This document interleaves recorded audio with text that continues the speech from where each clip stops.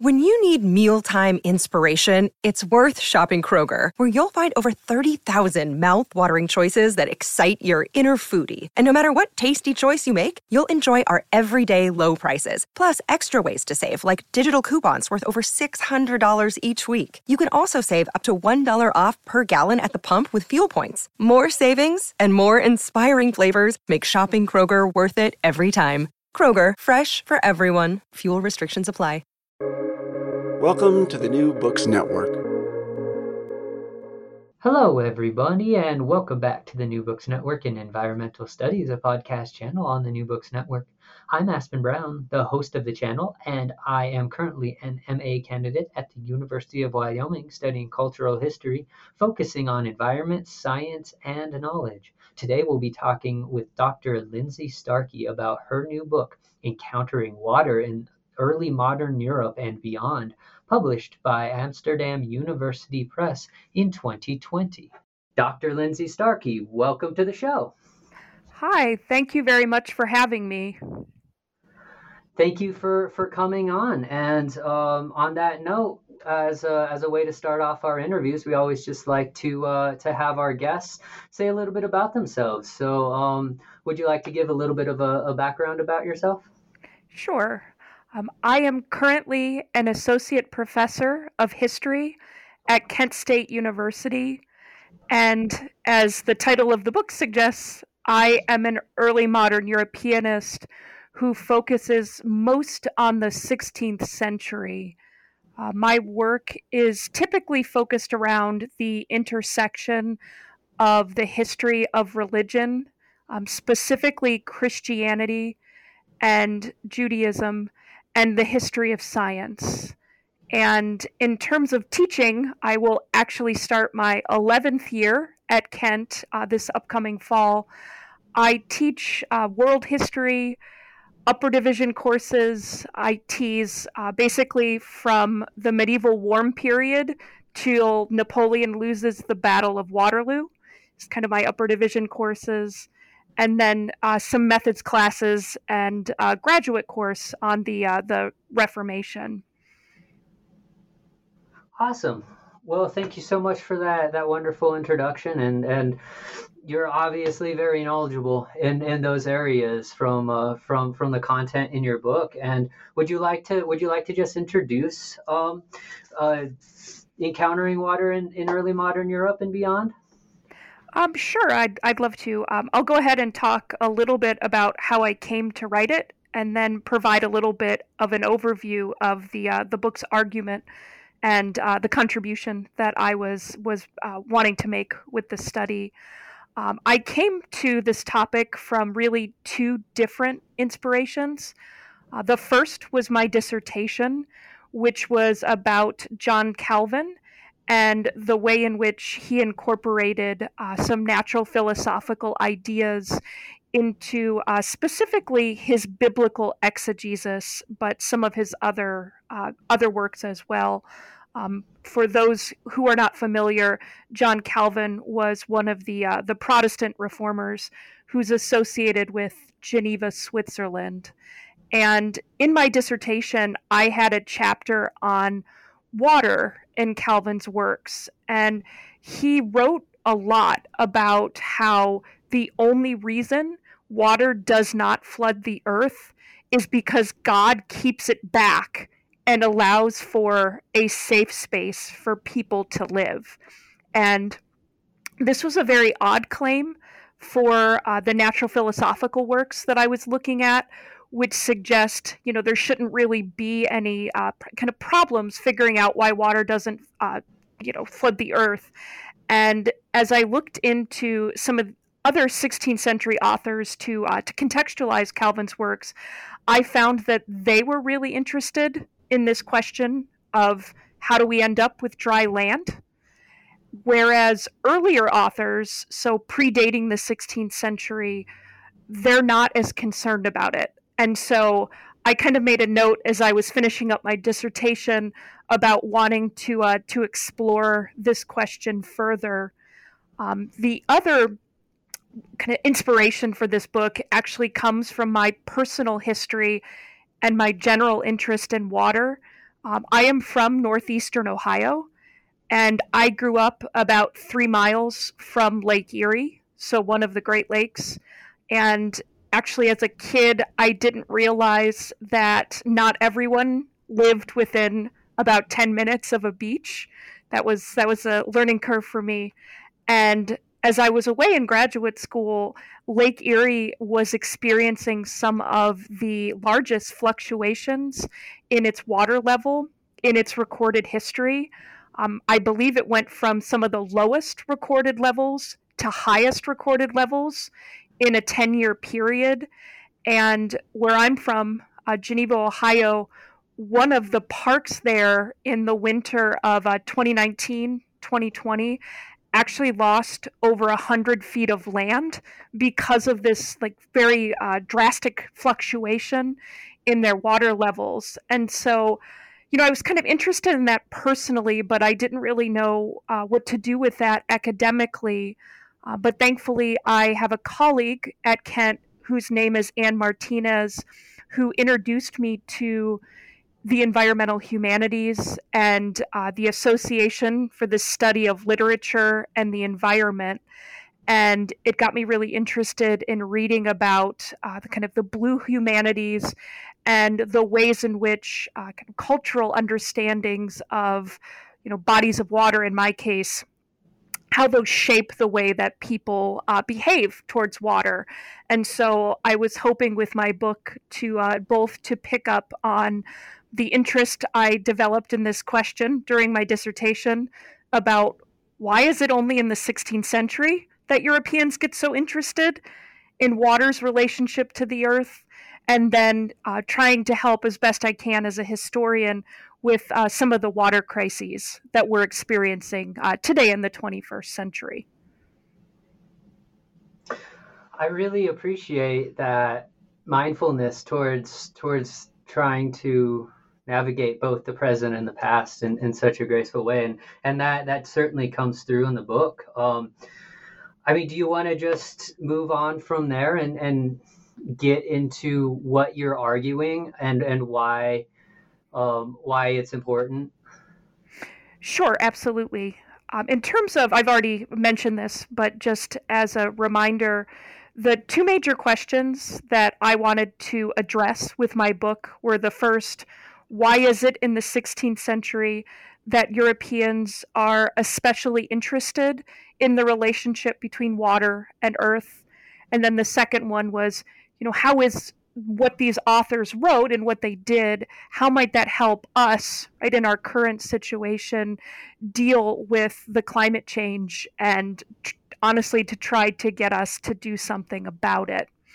And the argument that I made in terms of the first question, so about the 16th century, is that what really pushed these authors to be so concerned about water's relationship to the earth are the sea voyages that Europeans started to make in the 15th century to sub-Saharan Africa and Asia in particular, but then also the Americas, specifically South America, because as all these reports of these new lands and people are coming in, other Europeans, the Europeans I studied in my book, they are thinking, hey, wait a minute, how is their land located in this area?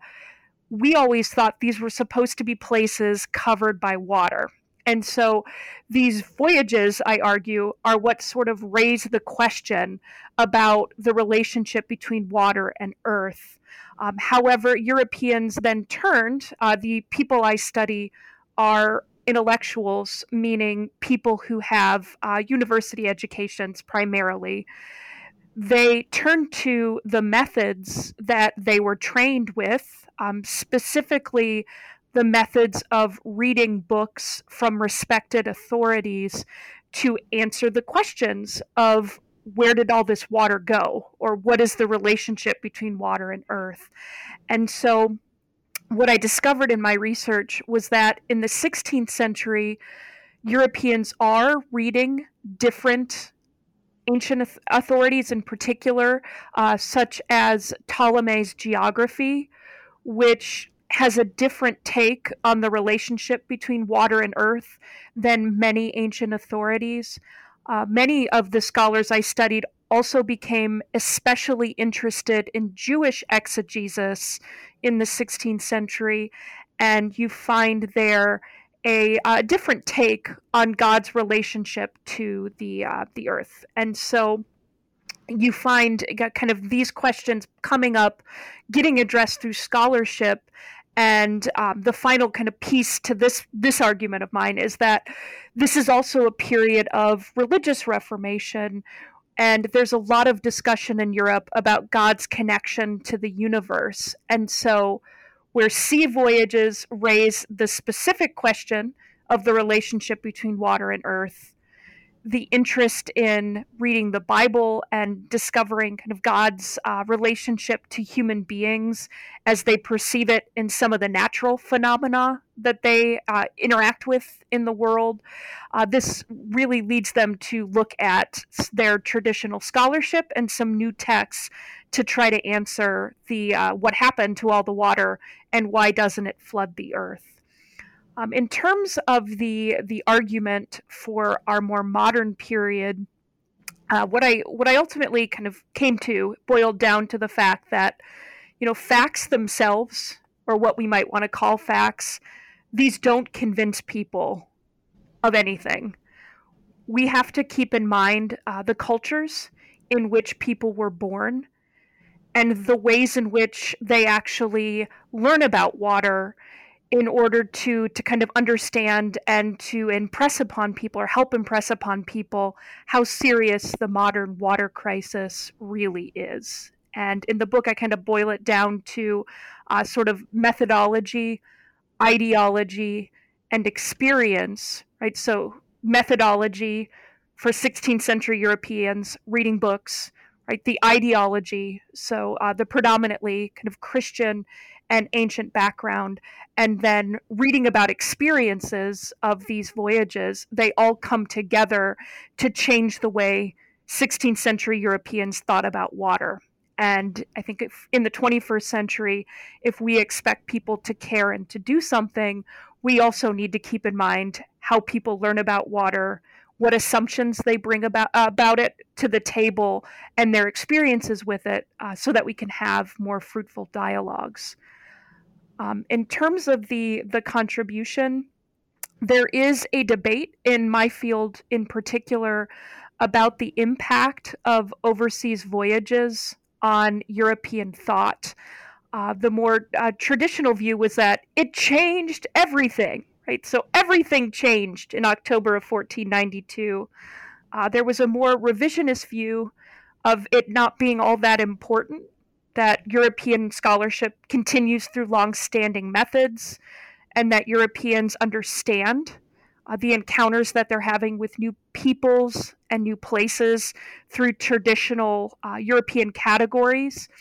And in my book, I'm hoping to take a middle approach, talking about how, well, the voyages very much helped focus Europeans' attention on particular topics to which they then applied their traditional methods and their traditional assumptions or ideologies. There's also, in terms of the environmental humanities, there's a growing research area on how the humanities shape our interactions with the environment and what the study of the humanities can do for the environment. And so in my afterword in particular, where I talk about our modern water crisis, I was hoping to make some suggestions for that area as well. Yeah, and if we have time at the end, I would love to hear you go into those as well. But before we do that, thank you for just a wonderful explanation there, and what insightful information about the historiographical debate that's going on about how impactful these sea voyages are, because I've actually delved a little bit into, for my own research and looking at scientific methods and knowledge, I've looked at the end of the 16th century and into the 17th century. So it's really, really cool to see the other side of it and really see how assumptions were were questioned, and the world changed but didn't change, and it's all kind of a muddle. But and one thing I found really interesting too in chapter 1, Athens and Jerusalem on water, you start in antiquity.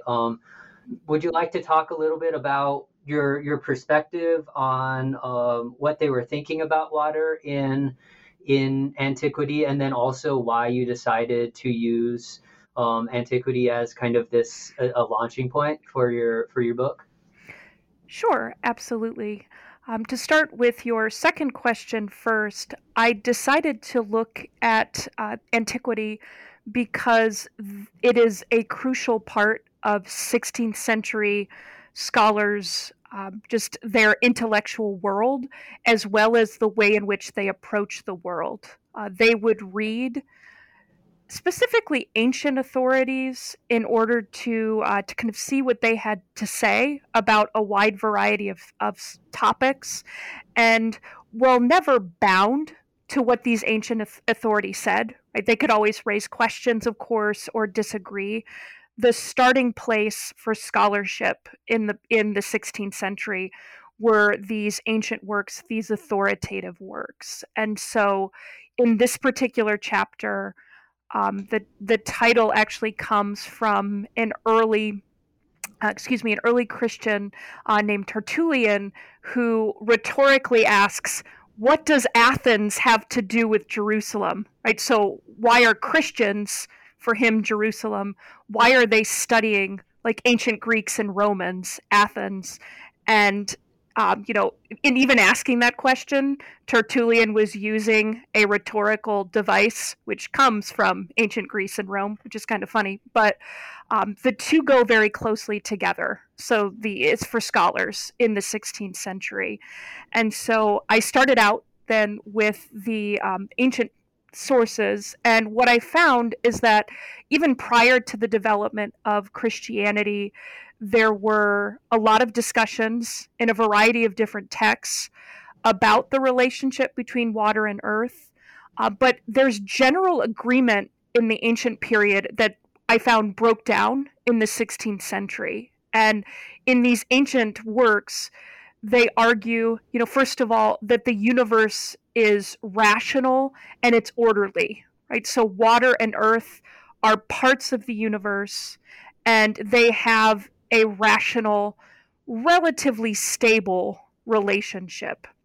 There's a lot of speculation in these ancient works about the actual layout of water and the land masses in the earth. There is a general agreement that there's a lot more water in the world than there is earth. They talk about the known world, which for them was what we call today Asia, Europe, and Africa, that this area is entirely surrounded by water, right? Kind of almost like a large island.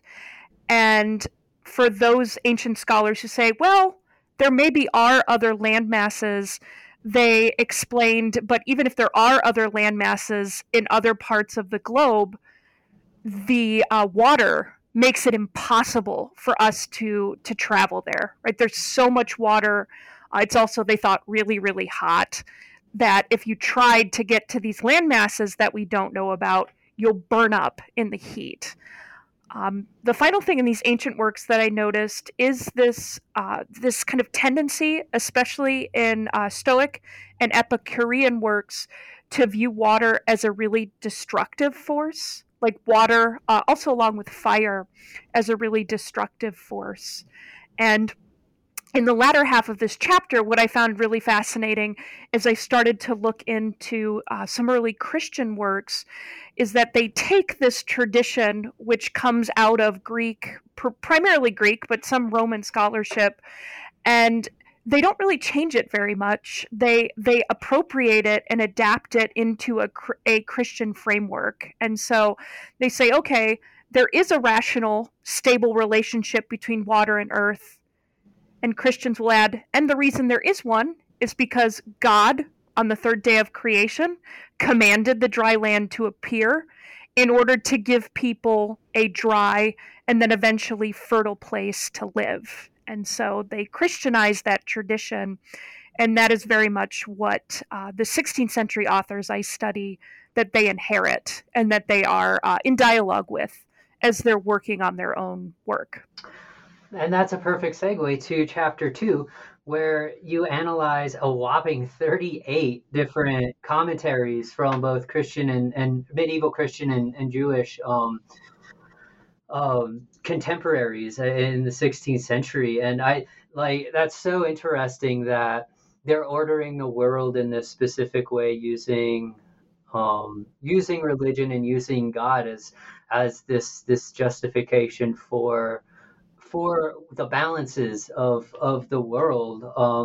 So I was just wondering if you wanted to talk more on what they argued specifically, or if you had one or two like really favorite commentators that just always stuck out to you, even though you used this wide array. Oh, yeah, sure. So just a little bit on the argument that I was making here. So I have argued, and as I kind of mentioned before in the first chapter, what develops out of a lot of these early Christian as well as the ancient authors is the idea that water and earth have a natural relationship to one another. Like it's part of nature. It's what happens all the time. You don't really need to worry about it too much because it's going, that's the way it is today. That's the way it will be tomorrow. And what I found in the commentaries that you just referenced, Aspen, is that this idea of a stable relationship continues into the medieval period until you get to the 16th century. And you asked me about some examples. So the person I found who is most influential, even into the 16th century, is a Latin theologian who is very influential on a variety of different topics, but a man named Augustine of Hippo, who does appear in the first chapter of my book, but he's kind of a constant theme throughout. And what he speculates in his text, again, to show the natural relationship between water and earth, is that, okay, prior to the third day of creation, when God gathered the water together, sure, water covered the earth, but it covered it like clouds cover, land masses, mountains, things like that. And so he says, when God says, okay, water, gather together, the clouds became more dense and they started to condense and turn into the water that we experience today, and that exposes some of the regions of the dry land.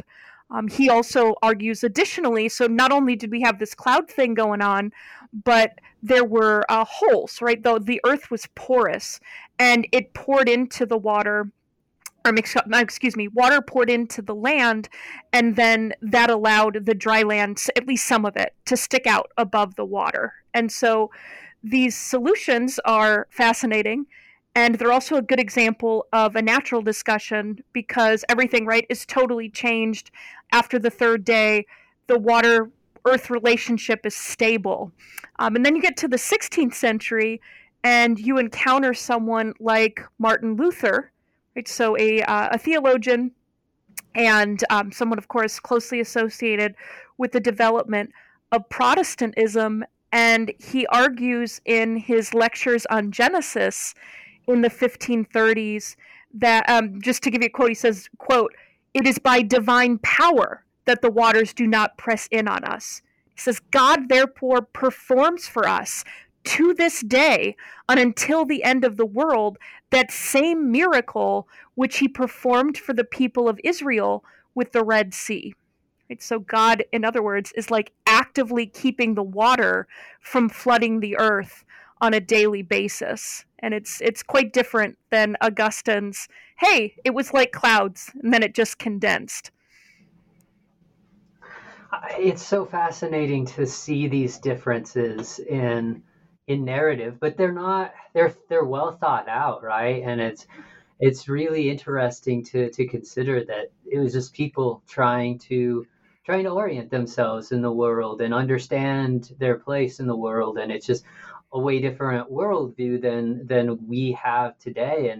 And it's just this book was really foundational in making me kind of see the other side a little bit better, which I really, really appreciate. And one thing I was thinking of while you were talking, and also while reading this chapter, is at this around the 16th century, and obviously a few centuries before, we have the Little Ice Age, and we have some climate change. Are some of the or do you think or know or speculate if some of these changes on the understanding or narratives behind water, are they changing because the climate is changing, and the balances that they're seeing that were so powerful in antiquity and leading up to the 16th century kind of undercut or undermined because of different climate changes? Yeah, that's a fantastic question. I think the first question, which I'm not sure of the response to or the answer to, is how aware the historical actors were at the time that this climate change was going on. There has been a lot of scholarship to show, especially in the 14th century, the 1300s, where there was quite a drastic shift from that medieval warm period that I mentioned before. Contemporaries were aware because you had bodies of water that were freezing and that had never frozen before in anybody's lifetime. By the time you get to the 16th century, I have found less of that. What they seem to be more aware of is less like climate change, and they are more aware of like severe individual events. So, for example, I believe it's in the 1520s or in the 1530s that there's a huge flood of a river in, I believe it's what is today Germany, and that generates quite a lot of pamphlets. So there's a lot of discussions about it. But what I found fascinating is that kind of discussion did not end up in the exegetical texts that I write about in the second chapter of my book. Oh, that's interesting. Why do you think that is? Do you have any thoughts? I do. I have a couple theories, and they're connected. I think the first reason that it's not in the commentaries that I looked at is because of the ways in which the Christians in particular read the rest of the book of Genesis. So if you think about the story of Noah and the flood, at the end of that story, God promises that he will never flood the entire earth again. And so I don't think, since it was more of a localized flood, I don't think it resonates or it doesn't register as something that could destabilize their entire conception of water. The other thing I think that's going on here, a lot of the pamphlets that I mentioned are coming from people who are what we would call today Protestant, right? So evangelical in the period, Protestant. And they are very interested in signs from God, providence, and the idea that there is a localized flood, not the big one, because God promised that's not happening again, but the localized flood was read by many people as a sign. So it's not necessarily a natural event. It's a miracle, right? God is intervening to punish them for their sins. Oh man, that's so cool. And I think you really point out something important too, that I'm talking about climate, applying it to people in the past. It's obvious, they didn't have that kind of language and stuff. So I apologize if I made a little anachronistic faux pas there. But thank you for your answer. It was that's so this is just such a interesting way of approaching the early modern period, and kind of going into the third chapter. You get into text, and one term that you use, and I think it kind of appears throughout the book, but it's bookish methods, and it's getting into the idea of how these knowledges really transmit and are shared between these texts. And I just wanted to ask you a little bit about how those networks were formed and how why people why people in like the 16th century granted authority to people in the past with such kind of with not a lot of doubt, I guess, or that's kind of how it seems to my end, and that could be wrong as well.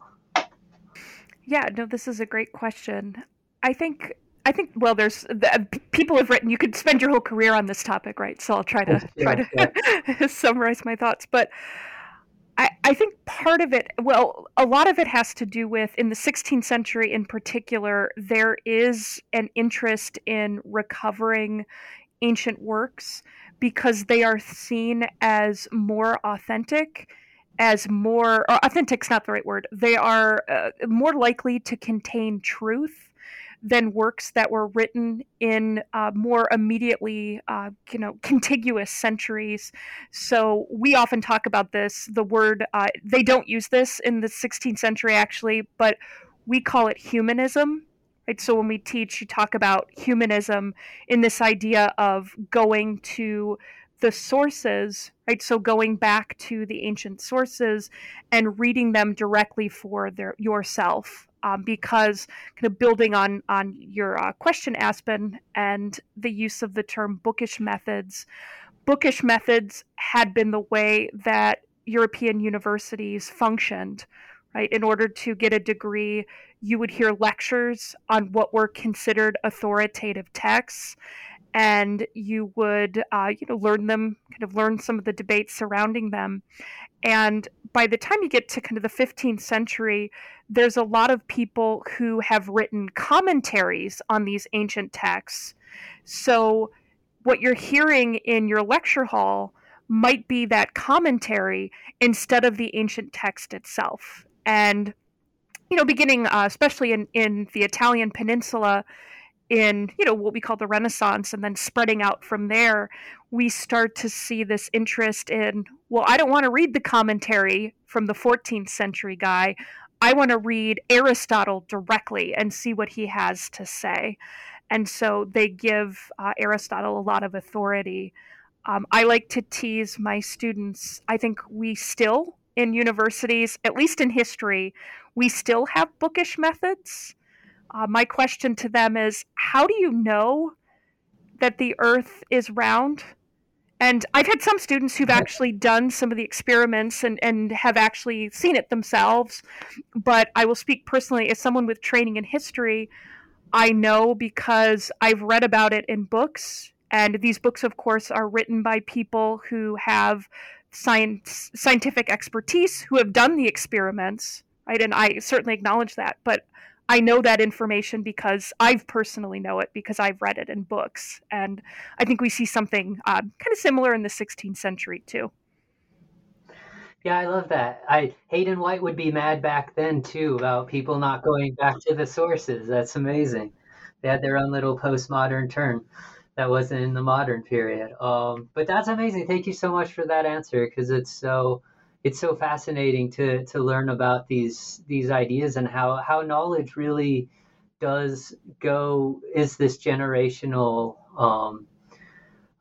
sealer that gets translated from generation to generation. But then it's also like one big game of telephone too, right? So did you run into any problems with or any issues with missing texts where they might somebody might reference a text that you can't find or don't know anything about? Yes, that was the hardest research challenge for this particular work, was deciding which texts to include and which to exclude, because as you're suggesting, theoretically, the number of texts to include could be basically infinite. Right? There's lots of things that I could have included, and so the way I built the kind of, as I call it, the research bibliography. So what primary sources I was going to read and analyze for the book was, I started with the 16th century texts, and I looked at who 16th century Europeans cited. So who did they cite? and then I trace the references back from there. So, okay, they're citing, I know, for example, like Thomas Aquinas, right? So they cite Thomas Aquinas, then I find Thomas Aquinas and find who Aquinas cites, and then kind of going from there. I also, of course, relied on other modern scholars and the works that they've done on these texts, and where they've pointed out that these works were particularly influential. And so then I also went and added them to the research bibliography as well. Oh my gosh, that's so much work, but it's an impressive amount of work. Can I ask how many languages do you speak, and how many languages you grappled with throughout this project? Sure. So the only language I speak fluently is English. I have a conversational and a reading knowledge of German. I can read French and Latin. And then I like to tease, I know just enough Dutch and just enough Greek to be dangerous, right? To convince myself that I can pick through this. Sure. That's awesome, though. That's because it allows you to, I'm sure, do more work, at least or it's more freeing to be knowledgeable in that vast array of language as well. Well, thank you so much for that answer, because that's really interesting, and it must have been, did it take a long time to develop this methodology where you were building on this genealogy that you could track? It's something that previous scholars have done before, especially when it comes to the history of exegesis, which is, as I mentioned, I was trained initially in Reformation studies. So the Reformation was my kind of major focus as a graduate student, and you find it in a lot of scholarship there, especially for those who do intellectual history like I do. And so I picked up the method as part of my training, and then decided that it was the way to go for this particular book. Okay, very cool. Sorry, I work in the modern era and like American studies, so it's a much different landscape. So it's cool that you have these different levels of training and these different approaches, and I think it's helpful for historians to branch out into these different periods, just to be able to understand each other and stuff. So thank you for that insight. Let's move to chapter 4 now, and kind of move from books to maps and understanding both the cosmos and geography. Do you want to talk about this chapter and how medieval authors claim that there were more water on Earth, and that this water was located in the southern hemisphere? Sure. So this particular chapter that Aspen has asked about is focused specifically on cosmographical and geographical texts. So texts that talk about the layout of what we would call the globe. So the relationship basically between water and land masses, and the connection between the globe, the Earth, and how it relates to other planets in the cosmos. And so these texts, there's a lot of discussion, right? So they talk about these topics, and then in the 16th century, they start to circulate with these wonderful, beautiful maps, with which I have to say I'm very obsessed, and was sad that I did not get to do more of I didn't get to work with them as much as I'd like in the book. But what I found first in terms of the text, there's a similar thing going on in these geographical and cosmographical works in the 16th century as I found with the exegetical works. They are much more interested in the question of why water doesn't flood the earth than earlier authors were. And they're also much more likely to call it a miracle, as we heard Martin Luther do. But this starts to shift. They come to this idea that, okay, the surface of the earth must be made up of a combination of land and water. And you start to see this in the 1520s. So early in the 16th century, this is what they're writing about. But when you look at the maps, specifically in this book, I looked at the world maps.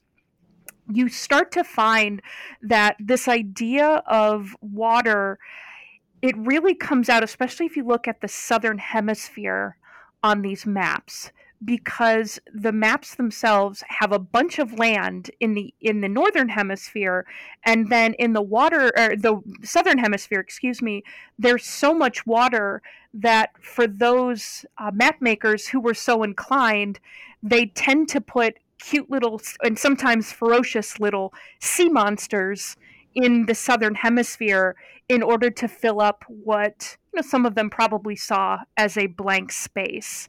And I took that and I argue that that's a further sign that they, even though they're like, okay, right, we're got this new idea of Earth as a combination of water and land, but they're still sort of grappling visually with where to put all the water that they think must be in the globe.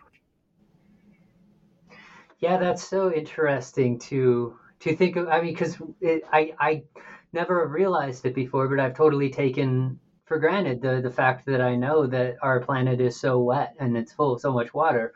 Whereas if you're living back then, it wasn't apparent. And one thing I was kind of thinking of, kind of juxtaposing the water with land is the idea of like wasteland. And did as they were interpreting water, did they see water as just kind of this desert, or was it more of a just waste of space, or was it just divine power, or somewhere in the middle, or none of those at all? I think, to be honest, it's all of the above. Okay, cool. Yeah, I think water was very mysterious to 16th century Europeans. I was at a conference once, and one of the participants in my panel, I was talking actually about the sea monsters on some of these maps, and she looked at me and she said, "Well, you art what you eat, right? So you draw what you eat, basically." And so some of the stuff they might know, because a lot of places obviously relied on seafood as part of their diet. But once you get deeper out into the ocean, I mean, they have no idea what lies under the ocean's surface, and so it is a great mystery. One that they tend to fill, at least in the 16th century, they often fill oceans that are not particularly well known. So, what we would call the Pacific Ocean or the Indian Ocean, they fill them with really, really scary sea creatures. Whereas, like the Mediterranean Sea, sometimes they'll draw some sea creatures there, and they're like really kind of cuddly looking. There's this old idea that goes back to ancient Romans, and probably even before that, that if there's a land version of the animal, there'll be a sea version of the animal as well. And so I've seen maps where there's like a dogfish, and it looks like like a mammal dog with like a fin tail. And so they put those in the Mediterranean Sea, but they put scary ship crushing monsters in the Pacific and the Indian Ocean because they don't know them very well in this period. Oh my gosh, I love that so much, and that really does speak to the way that they classified things. My specialty is in botany, so what I've learned in the 15th century and before, and 16th century and before, is that they were classifying things based on what the plant looked like and things like that. And so the fact that they're translating that then to these unknowns is really, really fascinating. And I guess just because we are getting short on time, and I wanna try and cover as much as possible, jumping to kind of chapter 7 and really thinking about these. It's the title of chapter 7 is Sea Voyages and the Water Earth Relationship.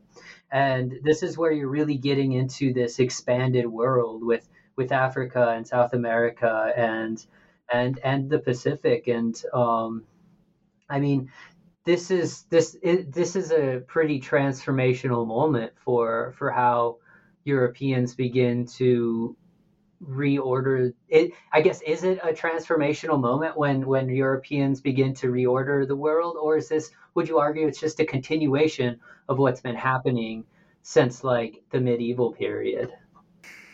Yeah, I think it's, again, sorry to pull I tell my students the thinky professor thing, but I think it's a little bit of both. Oh, Just in that's perfect. I'm all about the gray spaces. Exactly. Yeah, me too.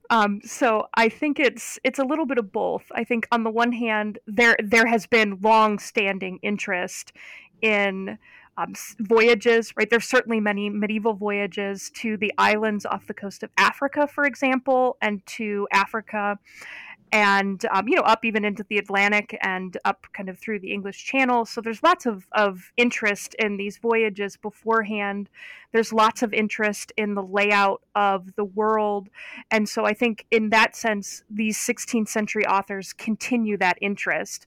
What I think is different for them is they have new information, both coming from newly discovered texts, right? So texts that medieval scholars did not have access to because of they weren't discovered or printed yet, and also the information that is coming from these voyages, which are again circulating very widely in texts. They become they become bestsellers in the 16th century, stories of voyages, which are things that medieval scholars did not have access to. And so that sort of changes then how they think about the world. Wow, that's really insightful and a really interesting perspective into how knowledge and worldviews are created and how complex they really are when we start really digging into questioning why and what we know. And I think this kind of leads back to your afterword and really take understanding water in our own world and looking at something like humanities in a to help us deal with these water crises as well as bookish methods. I mean, what moving forward, if you were to encourage like your students to think about water in a different way based off of this book and all of the research and insight that you can provide, would you mind just you know enlightening us? Sure. So I think what I would advise, I am obviously a Europeanist, and there's of course nothing wrong with that. But what I would urge students in the future to do is to focus on other geographical areas, specifically places where their water has been, for lack of a better word, used and abused specifically by colonial powers. I was very struck by a book by a person named Rob Nixon. It's called Slow Violence and the Environmentalism of the Poor. And it talks about how even after colonial regimes leave places, the damage that they have done to the environment remains. And doing some work on these areas in order to kind of just learn the scope of the damage, and also looking at kind of local people's water management knowledge would be a really useful and really fruitful line of research, I think. Yeah, that sounds really useful and a good way to go. And well, and this has been such a wonderful interview, and thank you so much for coming on to talk about your new book. And before we go, we do like to ask our traditional closing question about what are you up to next? Yeah, I appreciate the question. So, one of the major questions that has driven my work and my interest in the intersection of the history of religion and the history of science is the question of how do we come to know things, both as an individual? Like, how do you get to that moment as an individual where you say, I know this thing, as well as how do we get to that point as human communities? And that's what led me to the 16th century in general for my area of focus, because I think, as we've discussed, so much is in flux with the encounters with all of these peoples and places that Europeans had never known existed before. And with my next project, I'd like to continue to explore that topic by looking at specifically notions of kind of human perception and how that shapes what we know. So linkages between bodies and knowledge, and specifically how, who can know, what they can know, what is considered knowledge, how that has often been gendered. And so that's where my research is moving next. Eek! I'm so excited to see what you come up with. That sounds so fascinating. Well, Lindsay, thank you so much for coming on today. We sure appreciate it.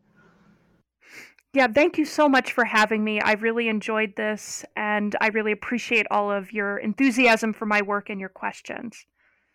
Oh well, it's been my pleasure, and I do encourage everybody to go and check out Encountering Water in Early Modern Europe and Beyond, published by Amsterdam Press or University Press in 2020. Thank you so much, and have a great day, Lindsay. Thank you. You too, Aspen. Thank you.